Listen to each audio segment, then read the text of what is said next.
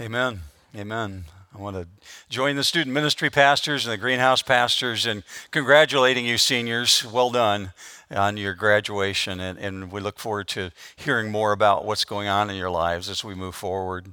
I'm going to encourage you this morning, if you have your Bible with you, maybe you have it on a device or you have a hard copy at home, and to pull out the book of Job, if you would. Maybe you've already downloaded the notes. They were posted last night. You can find them in an email from Jeff that was sent out. But if you haven't done that, go ahead and load those down. You're going to want the notes this morning as well. We'll be in the book of Job. Before we get to that, though, I want to pray with you. So first of all, welcome, by the way. Glad that you're part of this. The worship team, we gave them a few minutes to get off the platform, and they'll be back in just a minute after we're done working through the book of Job. And we're going to take some time now to pray, to really go before the Father and ask Him to heal our land. That's what I want to ask you to do with me, not only to prepare our hearts for what we're about to look at, but that God would put us in that place where He can work through us to help bring restoration, and that He would accomplish His perfect purposes in all that's going on. So what I see this moment as a time where we can set aside 3-4 minutes and just go to the Father and ask Him to do what only He can do. Would you join me in prayer? Lord God, I thank you for this time, that your people can come before you and ask you to hear our heart. We know that you do. We know that you hear us when we pray. But God, we come in a special way this morning. We know that you're attuned to everything because you're sovereign. But we come before you not only to prepare our hearts as we look into the book of Job and how you want to speak to us in the midst of the things that we're going through. But God, I ask that you would especially look on our land, upon this United States of America. That you would be especially attentive, Father, to the hurt and the chaos, and that you would cause us to find a path through that. And we know that there is no way to find a path short of Jesus. So we ask, Father, that your word would go forward, that it would be preeminent in this nation, that the gospel of Jesus Christ would be lifted up as the solution. Father, I pray for those who are in the midst of trauma and fear, that they're wondering what might tomorrow hold, God, especially within our church, people who are fearful for tomorrow. I pray that you would bring comfort, that you would bring peace, that you would bring joy. Restore that, Father. Father, for those within our church who make governmental decisions, I pray, God, that you would give them wisdom. We pray for the leaders of our nation and the leaders of our state, that they would do things that would be in accordance with your word, that they would seek you, that they would humble themselves, and that they would pray, Father, and that you would hear from heaven and that you would answer the request, that we would find a way to bring peace and a restoration of unity within our nation. God, I pray especially for people who have suffered loss in the midst of these last 12 weeks during this time of virus. Father, we're finding ourselves looking for solutions, but also looking for reasons why. And short of you, we can't find an answer. That especially focuses us on why we're looking at the book of Job this morning. So God, I pray that you would cause this book that's thousands of years old to speak to us right now. This book of Job that you caused to be written down echoes from the past, and it will echo into our future. God, let us see you in the midst of it. I pray for that. I pray for that in the name of Jesus, whom we want to be preeminent and to be able to see in the midst of Job's story. So we pray that you would do that for us. Do that in Jesus' name. Amen. Several weeks back, I had someone approach me and ask a question regarding a quote that they had heard, and they wanted to know whether or not the quote was true and if it was accurate. And it comes from A.W. Tozer. You're going to see it come up on your screen there at home, and you just read along with me. And if you're new to New Hope, by the way, we put passages of Scripture up on the screen. We put quotes on the screen so you can see, and you read this one along with me. It says this from A.W. Tozer: "It is doubtful whether God can bless anyone greatly until he has hurt them deeply. I've had multiple individuals approach me about that quote over the years, and the one most recently was asking if I was familiar with it. And if I was familiar with it, could I explain it to them? In other words, they're saying, is that true?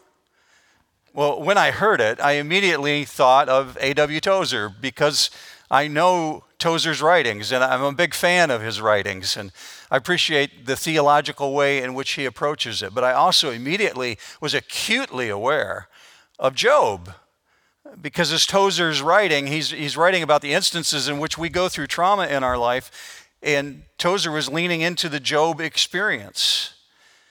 I'm speaking specifically of the Job of the Old Testament, who's referred to multiple times throughout the Bible, not just in the book of Job. Let me show you an example of that in which God himself was speaking about Job, and he was speaking to the prophet Ezekiel. You'll see that passage come up on your screen, Ezekiel 14:19. God's saying this: "If I send a pestilence into that land and pour out my wrath upon it with blood to cut it off from man and beast, even if Noah, Daniel, and Job were in it, as I live, declares the Lord God, they would deliver neither son nor daughter. They would deliver but their own lives by their righteousness." You hear what's going on here? God's saying, if I destroyed a nation with a virus, if I took out a nation through a plague, you'd find 3 individuals still standing. If they were in that land, they would still be there, and they would be Noah, Daniel, and Job. In other words, Job's righteousness is so elevated by God, the way that he lived his daily life. God says, I'd have that one. In the midst of a plague, I'd have that one. I would preserve Job. Now, that's a remarkable place to be. That is a remarkable place that where no matter what else is going on around you, if markets are crashing, if the jobless reports are coming in and they keep spiking higher and higher and higher, if you lose all your finances, if there's rapid unemployment, if everything else fails, God says, I got that one. I'm going to preserve that one. Well, it is true. It is true that God uses individuals greatly after they've walked through trauma, because trauma is a purifier. And I know some of you are thinking right now, I must be really purified because I've gone through a lot of trauma. Just hear me on that again. Trauma, hurt in your life, is a purifier. You might personally not go through too many things that are harder or more severe than what you've gone through in the last 12, 13, 14 weeks in your life. You may go through things that are much more severe, but there's a chance you may not go through anything harder than what you just walked through recently. What did it produce in you? How did it purify you? We started a Q&A session 8-9 weeks ago in the middle of April, and we were doing it on Wednesday nights for a short period of time. And the very first Wednesday night, I asked people at that time who were dialed in and watching, how do you want to be different at the end of this than what you are right at that moment? Well, looking back on it now, you're in the midst of June, and you can look back on it. What did it produce in your life? And how do you want to be different going forward? How do you want to allow that pain to purify you? Because pain produces, trauma produces things in your life. What did it produce in your life? Well, let's focus in on Job's story. I'm going to give you a little bit of the background. The prologue to Job is incredibly important. I would say it's absolutely essential that you understand what's going on. Otherwise, the rest of the story won't make sense. With only a few strokes of the pen in chapters 1 and 2, there's a sketch that's drawn. There's an image of the throne of God, and we're shown the scenes of earth. And in the throne of God area, we're shown the heavenly council in chapter 1, that there are those who report to God and come before him.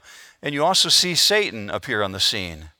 And he's got these relentless accusations. The book of Job is full of lofty prose. Sometimes it edges over into poetry. He uses rare words, elegant words, unusual sentence structure. And it's different from many other forms of Scripture. The way that it describes the story is unlike most other books of the Bible. So I encourage you to take your time and really pay attention. And I'm going to encourage you also to study the book of Job this week. If you can, read chapters 1 through 42. There's 42 chapters. Some of them are very short. But spend some time in it because we're going to come back to it again next weekend. It's very clear that the writers of the New Testament hold Job in really high esteem. They quote him over and over again. Some direct quotes from Job, Romans chapter 11 from Paul, and in 1 Corinthians, and then there's James, the brother of Jesus, James 5:11. Let me show you this one. You'll see it on your screen. As an example of suffering and patience, brothers, take the prophets who spoke in the name of the Lord. Behold, we consider those blessed who remained steadfast. You can see he's starting to edge over into Job now. You have heard of the steadfastness of Job, and you have seen the purposes of the Lord, how the Lord is compassionate and merciful. Now, you may this week read the book of Job, and maybe you've never read it before, and it's in the Old Testament between Esther and Psalms, if you haven't found it yet. You may have never read it before, and you may come to the end of it and think, God is anything but compassionate.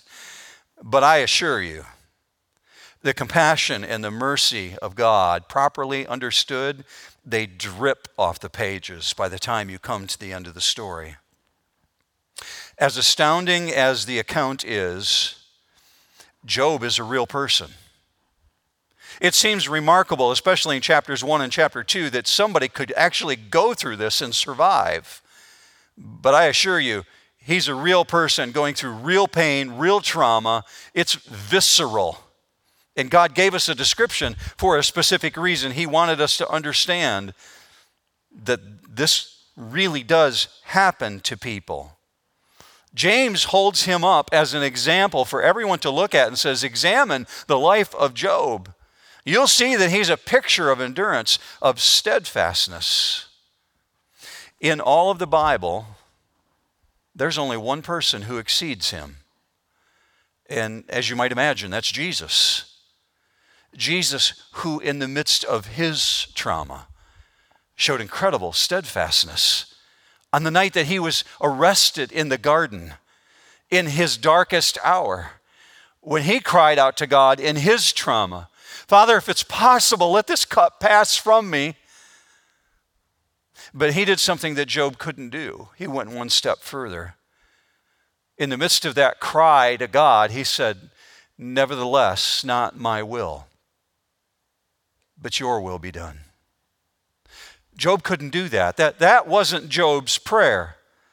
That's not what he prayed. He wanted nothing to do with the trauma. He wanted nothing to do with the pain and the suffering. He was crying out, God, deliver me. But you need to remember, keep this in mind. As a reader this morning, as a person who's observing the story of Job, you're informed of something that Job never knew. He's a test case. He doesn't know that he's a test case. And the scene shifts back and forth from heaven to earth, and it's revealing the hidden purpose behind the story, which is completely unknown to Job at the time. In God's presence, Satan accuses Job of being faithful to God only for what he can get out of it. Satan's accusation is this: he's dedicated to you only because he's getting something in return. It's a fake relationship, God. And according to Satan, Job didn't serve God with pure motives. That he was only there in relationship with God because he was blessed of God. That he's got so much that he couldn't help but praise God. But you take it away from him, God. You take away his possessions. You take away his health. You take away his relationships. And you'll see that he'll turn his back on you. So according to Satan, Job's relationship with God was a sham. Satan actually uses this argument for no reason. So Satan proposes that Job's faith will be destroyed if God allows suffering and loss to come on him. And remarkably, to the reader, shock of all shocks, God says, okay. And he releases Satan to do what he will, but to spare Job's life. Now, you and I, as a reader, we know that Job's innocent. But here's a truth. Sane people, sane, S-A-N-E, sane people begin to question their sanity when they're faced with excruciating loss. Sane people begin to question the love of God when they're faced with excruciating illness. It's exactly what you're going to see happen to Job, especially where there's no identifiable reason. Now, in these first few opening verses, you're going to gain facts about Job. You're going to get a few insights into him, like his location, his wealth, his godliness. This just sets context. We're going to move through it really quickly. Look with me at verse 1, Job 1:1. In the land of Uz, there lived a man, whose name was Job. He's in the northernmost part of Saudi Arabia. Verse 2 says this. Verse 1, part 1b. This man was blameless and upright. He feared God and shunned evil. Now, we're not thinking here theologically perfect. We're talking about someone who's got great integrity. There's a blamelessness to him. He's talking about the acts of his daily behavior. We're not saying he's sinless. Everybody has sin. Romans tells us that. We all sin and we all fall short of the glory of God. But he's complete in his inner man. His behavior is in line with God. But here's verse 2.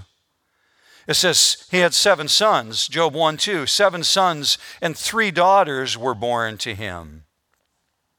As you read the story, especially in verse 5, you're going to find that Job functioned as the spiritual leader of his family.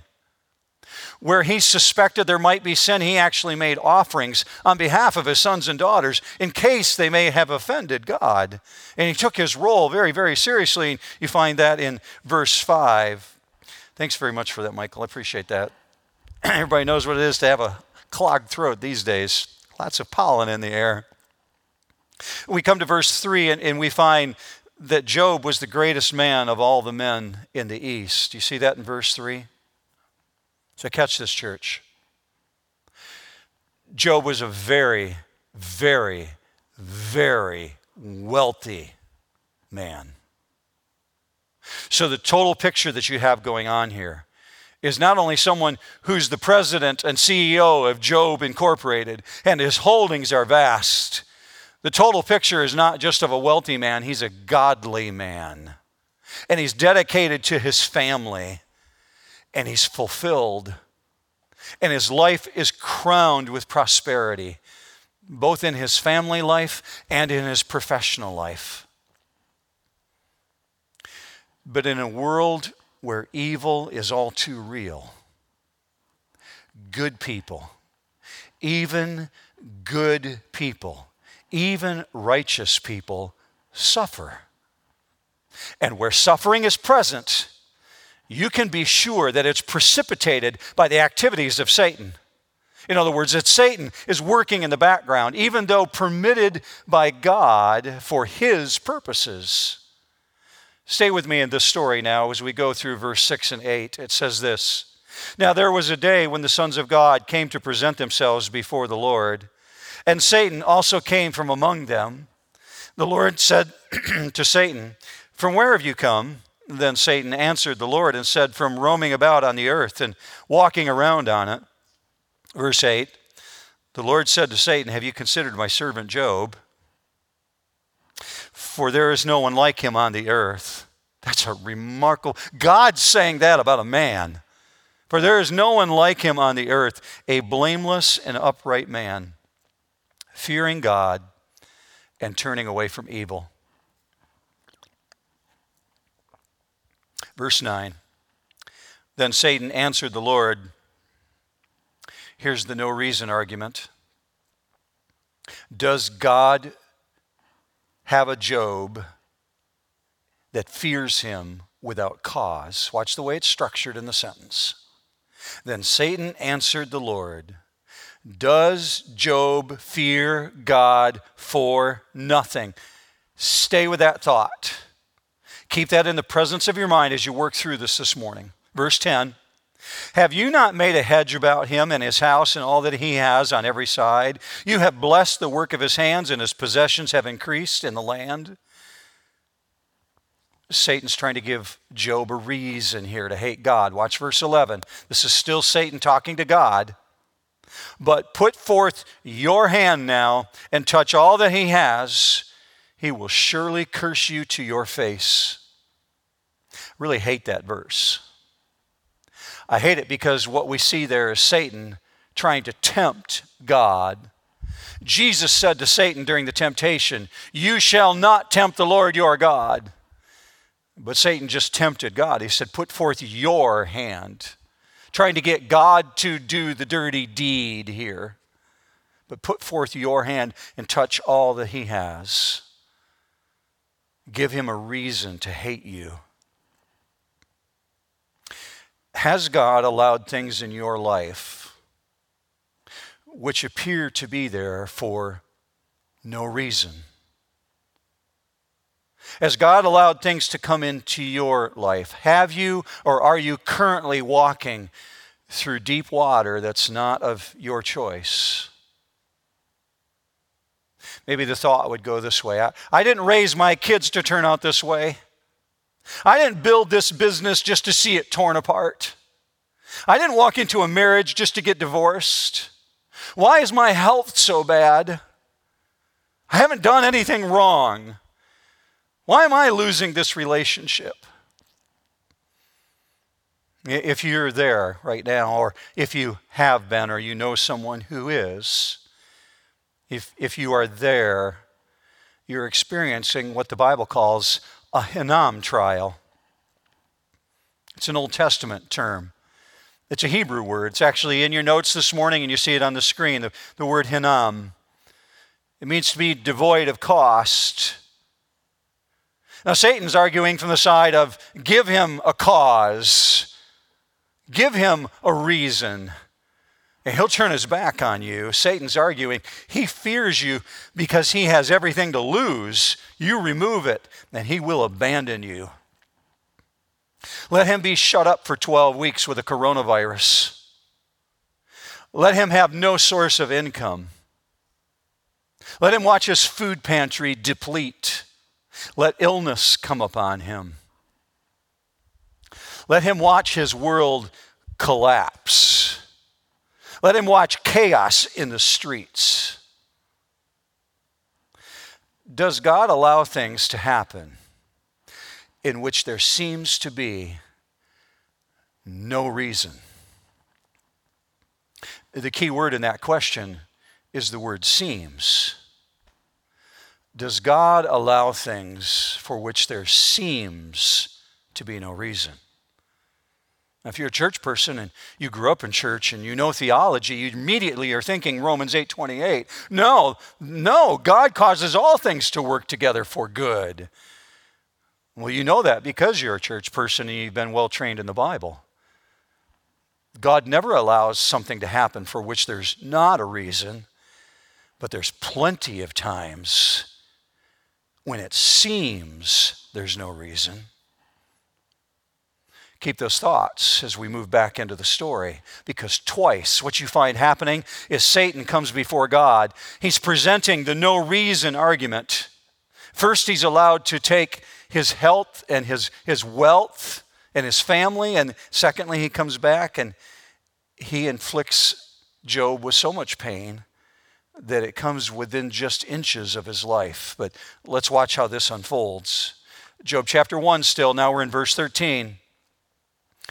Now in the day when his sons and daughters were eating and drinking wine in their oldest brother's house, a messenger came to Job and said, the oxen were plowing and the donkeys feeding beside them, and the Sabaeans attacked and took them. They also slew the servants with the edge of the sword, meaning they took the donkeys, they took the livestock, they took the camels. Watch now in verse 16. While he was still speaking, another also came and said, the fire of God fell from heaven and burned up the sheep and the servants and consumed them. Verse 17, while he was still speaking, another also came and said, the Chaldeans formed 3 bands and made a raid on the camels and took them and slew the servants. Verse 18, while he was still speaking, another also came and said, your sons and daughters were eating and drinking wine in their oldest brother's house, and behold, a great wind came from across the wilderness and struck the 4 corners of the house, and it fell on the young people, and they died. Up to this point, Job has just been receiving the information, but watch his reaction in verse 20. Then Job arose and tore his robe and shaved his head, and he fell to the ground. And you would expect it to say he cursed God, because that's what many people would do in that moment. But that's not what Scripture records. It records the most remarkable thing. It says he fell to the ground and he worshiped, and he said in verse 21, naked I came from my mother's womb, and naked I shall return there. The Lord gave and the Lord has taken away. Blessed be the name of the Lord. Amazing, amazing attitude. As a teenager, when I was reading that, I thought, that's all I need to know about that guy. How could anyone do that? And yet now you see why the writers of the New Testament quote him, and God speaks of him so highly throughout the Old Testament. Why he's used as the example of patience and perseverance, because in verse 22 it says, through all this Job did not sin, nor did he blame God. That's all you need to know about him. As the story unfolds, Job is now touched next with this severe illness, and he develops boils, and he can't sit, and he can't stand, and he can't lay down, and his teeth fall out, and boils cover his body, and he's got foul breath. And you find him sitting on an ash heap in sackcloth with a wasting disease of some type we don't know. The phrase skin and bones actually comes from the book of Job. He's literally scratching and scraping his body, and his fingernails don't work well enough, so he breaks a clay jar and he uses the shards of the clay to begin scraping because he's in so much torment. Go back into the text with me and look at this. It says in chapter 2, verse 7, and this is speaking of what Satan did. Satan smote Job with sore boils from the sole of his foot to the crown of his head. And he, meaning Job, took a potsherd to scrape himself while he was still sitting among the ashes. It's a horrible image. He's going instantly from being CEO to bankruptcy, from father to fatherless. He's got no more children. From healthy to physically a wreck. One day he's working out at the gym, and the next day he's told he's got stage 4 cancer. One day he's counting his money and watching the stock market climb, and the next day the stock market drops and he loses everything. One day he's placed an order for inventory in his warehouses, and the next day he has no money to pay for it. On top of all the loss, his family included, he now loses his health. I heard people say this, perhaps you heard people say this as you were children growing up. Maybe you've heard people around you say, my relatives said it a lot. They said, if you have your health, you have everything. Well, that's simply not true. I've come to understand that as I've aged. As I'm approaching middle age now, I recognize it's not true. That statement, if you have your health, you have everything, it implies that if you don't have complete health, you can't have a complete life. Well, that's not true. There's countless cancer patients, people who are confined to beds that have a joyful and a fulfilling life. It may not be what it once was. And as humans, we grieve for what once was, and we know the loss. But it doesn't mean you can't continue to pursue all that God has for them in that present state. Hear me on that thought.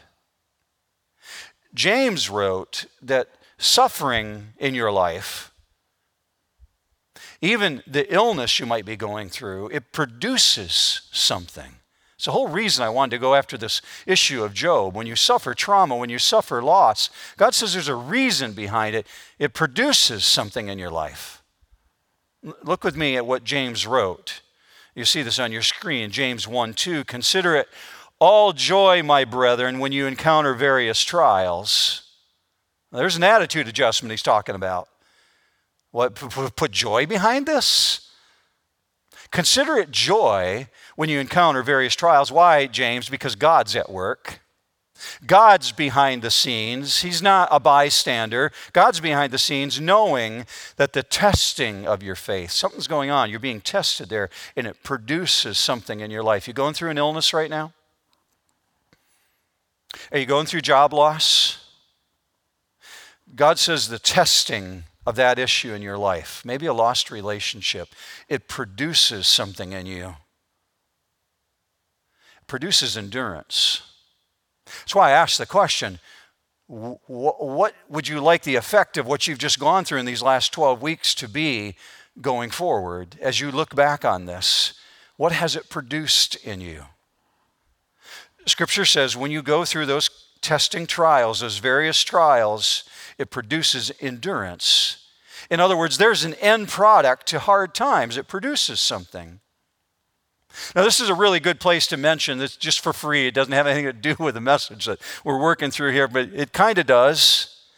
Let me just mention this. Healing on this planet, healing of trials, healing of these kind of diseases is not always God's will.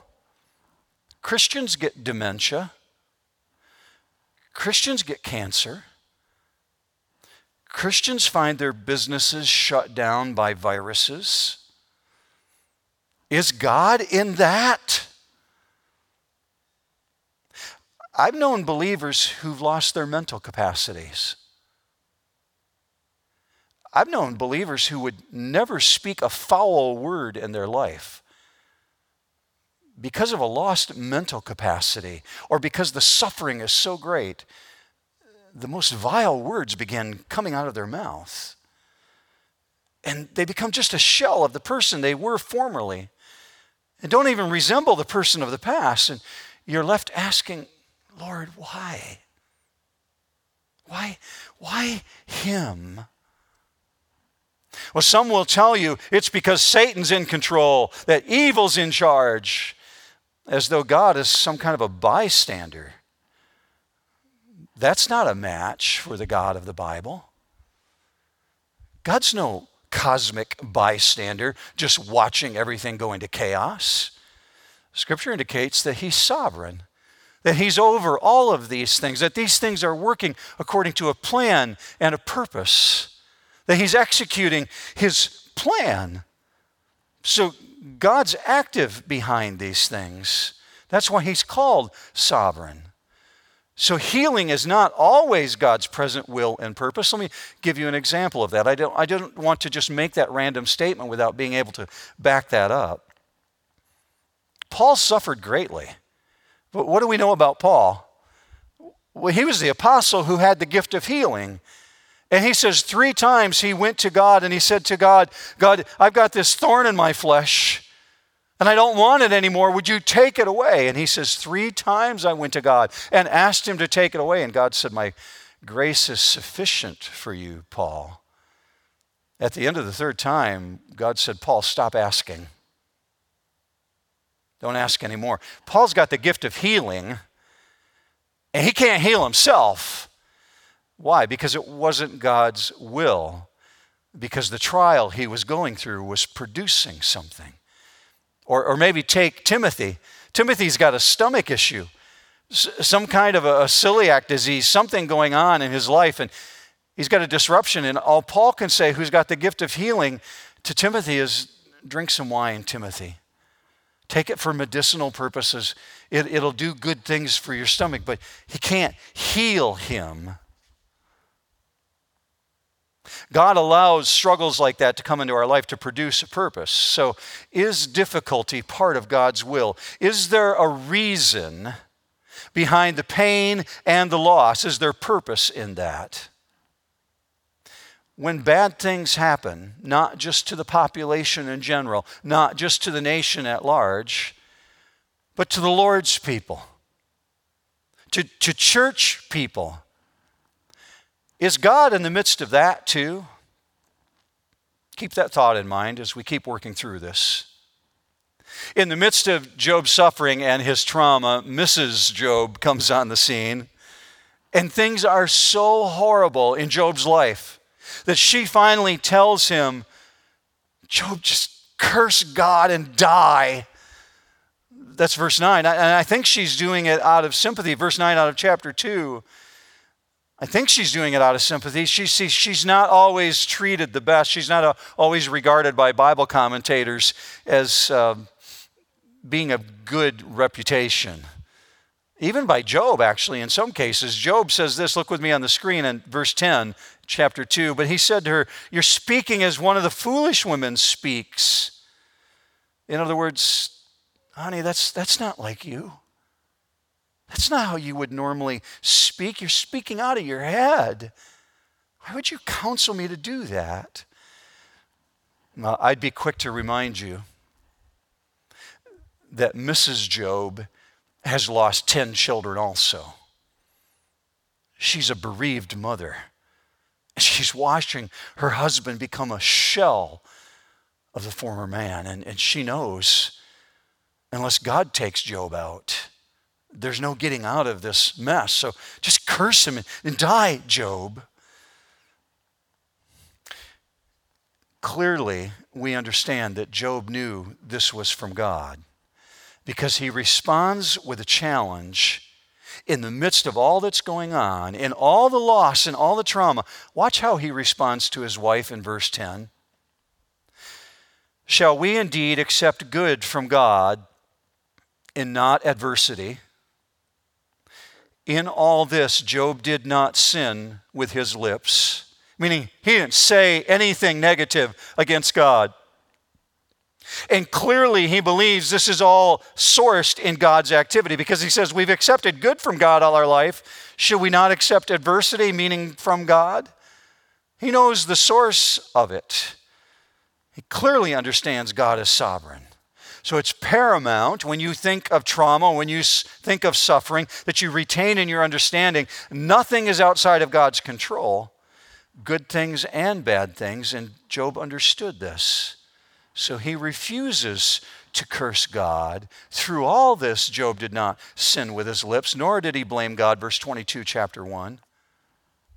Now, keep that in mind as you watch Job's friends enter on the scene. And I'm not going to spend a lot of time with them this morning nor next week, because I don't think they're the major player in this story. And we're just doing a 2-week overview here. But here's what's going on. They're struggling to explain Job's issues from a position of ignorance. They think they've got God all figured out, and they think they can bring what they believe is an answer to why Job's going through what he's going through, and their position is a position of ignorance. They mean well, I think, but they come, Scripture says, to bring him comfort. Watch with me in the first part of this, chapter 2, verse 11. Now when Job's 3 friends heard of all this adversity that had come upon him, they made an appointment together to come to sympathize with him and comfort him. Except they didn't, right? They didn't bring him comfort. When they came, they brought greater grief, but they mean well in their coming. Watch the next part, verse 12, chapter 2. When they lifted up their eyes at a distance, they did not recognize him. They raised their voices and wept, and each of them tore his robe, and they threw dust over their head toward the sky. Then they sat on the ground with him for 7 days and 7 nights, with no one speaking a word to him. For they saw that his pain was very, very great. Now that's a good friend. That's a good friend if someone will sit with you for 7 days and not even say a word. and just observe. Maybe they're praying for him in the midst of that. I don't know. When you watch the interaction of his friends as the story goes on, and they're certainly in this position of bringing accusation against him. Now, by the time you arrive at chapter 3, Job is in a trench. He's not somebody who's above the struggle, as though he's had prosperity all his life and he doesn't know what it is to be in the trenches. He's in the trench. He's not above the struggle, and ultimately, you'll find as we wrap it up next week, he's really wrestling with his faith. Struggling to put the pieces together. And with that thought in mind, we cautiously step into what is called the dark night of the soul in chapter 3, because Job opens his mouth and he curses not God. He doesn't curse God, but he curses the day of his birth. And I've had bad days. I've had bad weeks. I've even had bad months. I'm sure you have too. Maybe you look back on these last 3 months as bad months. I don't know, but I can tell you I've never been in a place where I've cursed the day of my birth. Have you done that? Have you cursed the day that you were born, wishing that you had never been put on this planet? Job did. Like I said, read the full passage. Read all 42 chapters this week and you'll see what's going on. But here's just an excerpt from chapter 3, verse 1. Afterward, Job opened his mouth and cursed the day of his birth. And Job said, "Let the day perish on which I was to be born. And the night which said, a boy is conceived, may that day be darkness. Let not God above care for it, nor light shine on it. Let darkness and black gloom claim it. Let a cloud settle on it. Let blackness of the day terrify it. As for that night, let darkness seize it. Let it not rejoice among the other days of the year." Job just wants to get out an eraser and he remove that date from the calendar. That's darkness. Watch how he wraps it in verse 11. Why did I not die at birth? Verse 11.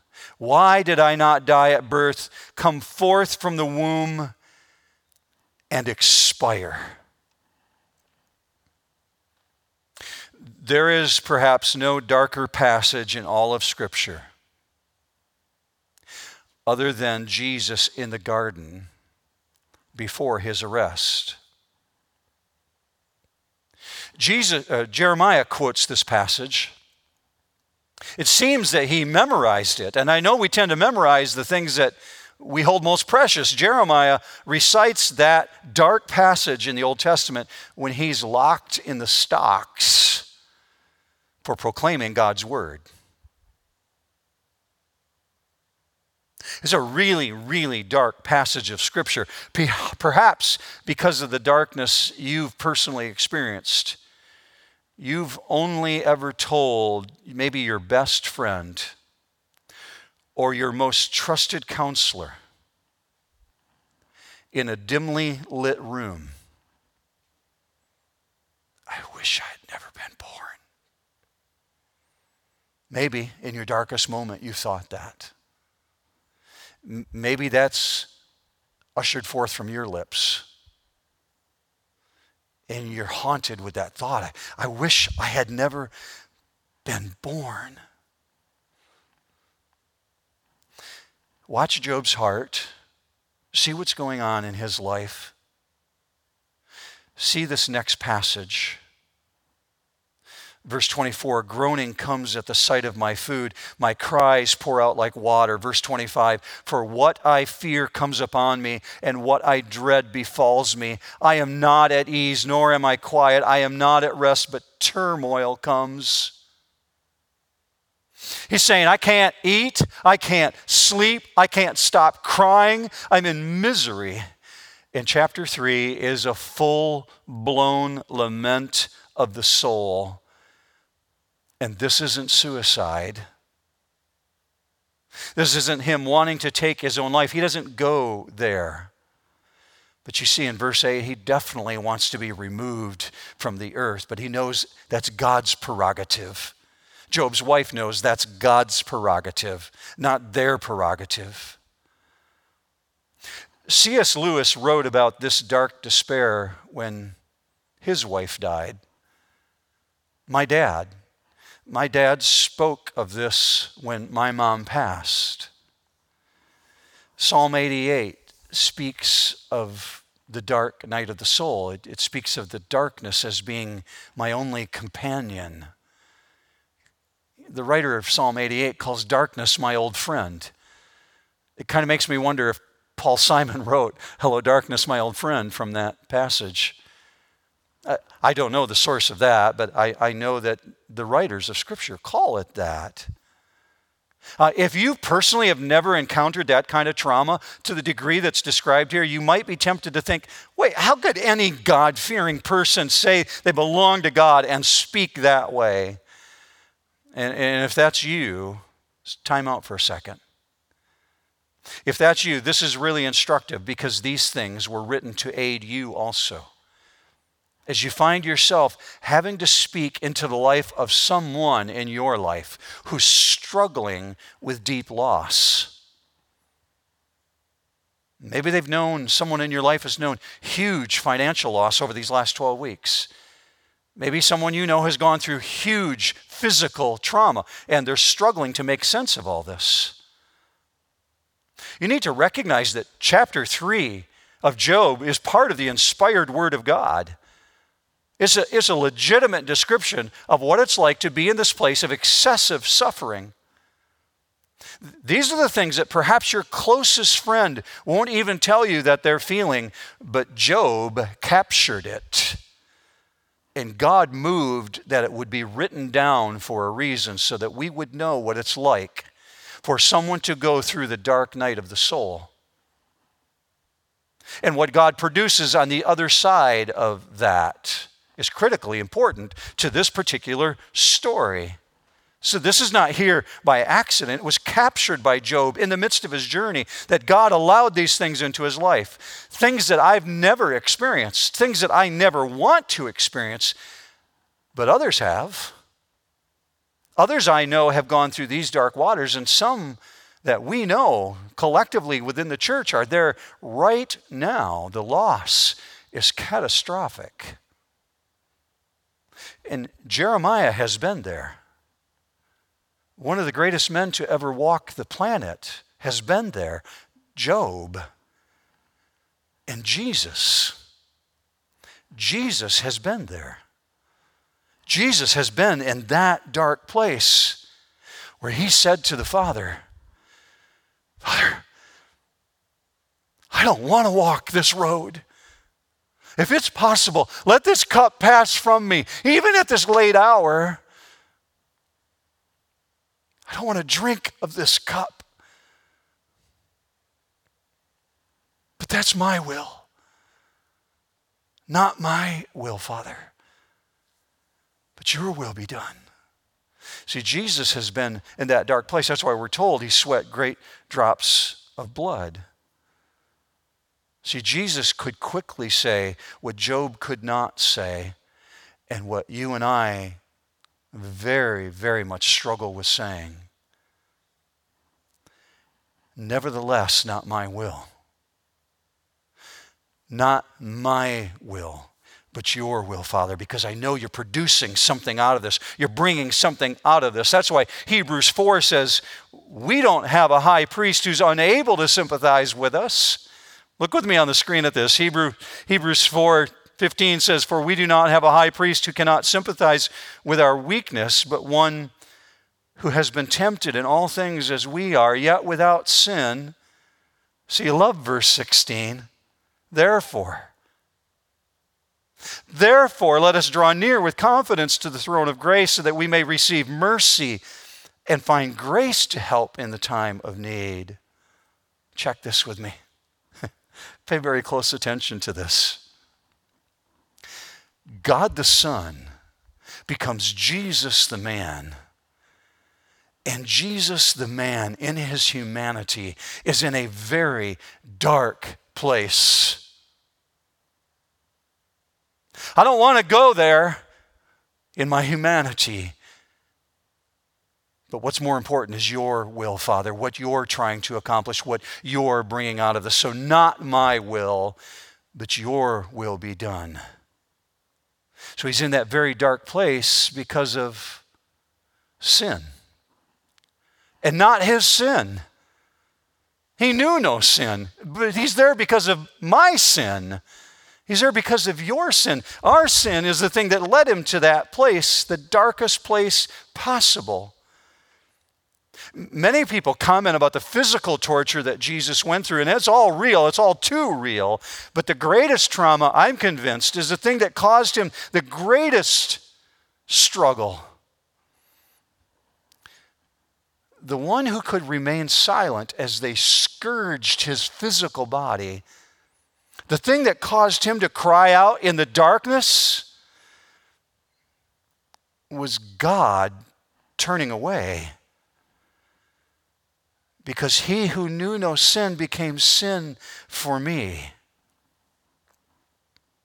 A major challenge of walking through trauma and walking through trials, we get these preconceived notions in our head about how God acts.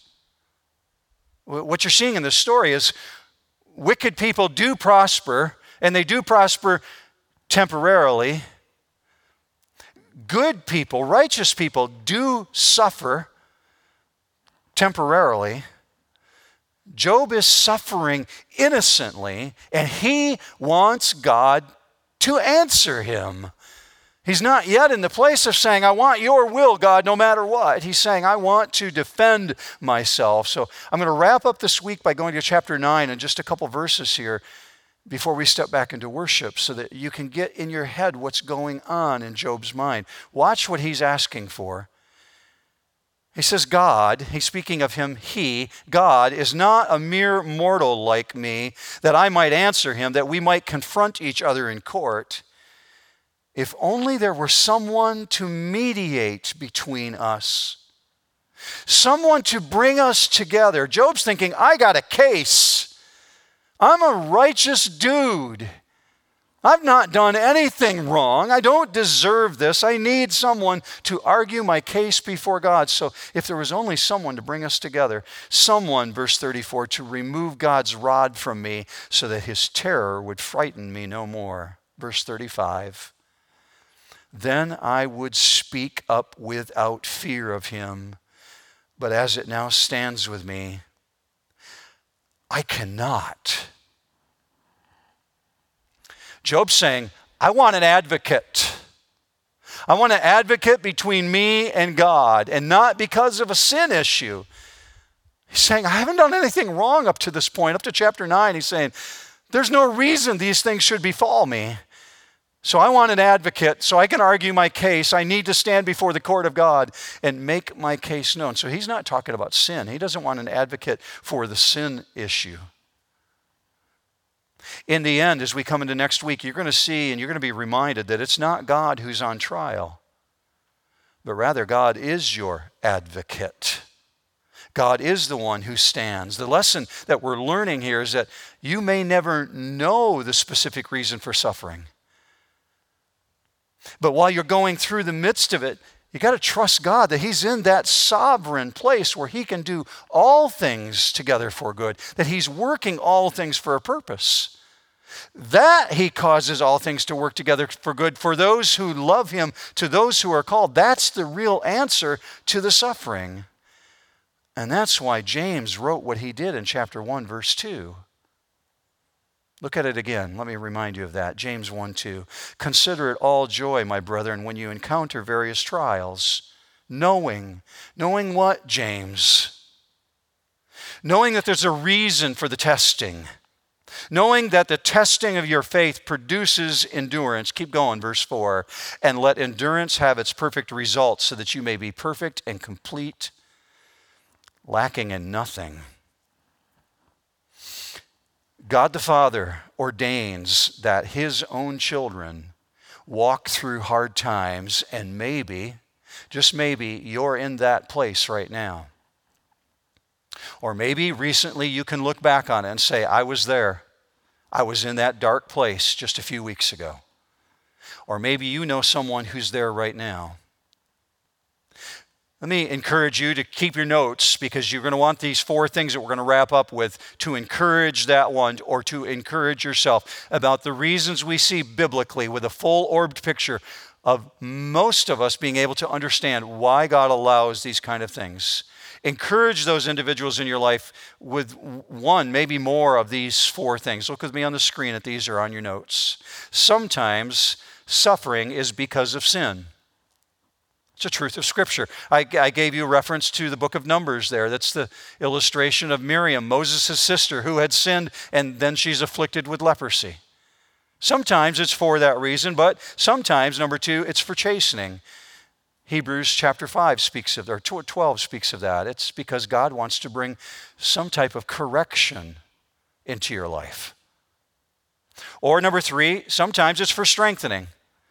Sometimes you're struggling and you go through trauma because God wants to strengthen you. Read 1 Peter 5:10. It speaks of that. You see that in your notes. But here's another reason.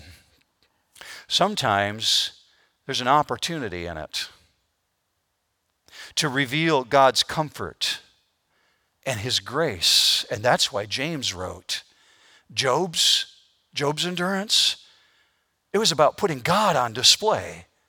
See, in every situation, the overarching principle is that in every case, it's all about putting God on display, of making Him glorious. And that's true for the believer. If you're not a believer, you wonder, what in the world am I talking about? I just want out of that trauma.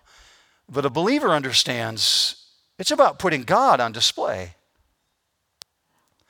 There are times when the compelling issue is that the suffering is unknowable, because it's for a heavenly purpose that God hasn't revealed. Job doesn't get it revealed to him by the end of the story. Why? God doesn't tell him the reason why. And sometimes they can't be discerned until eternity.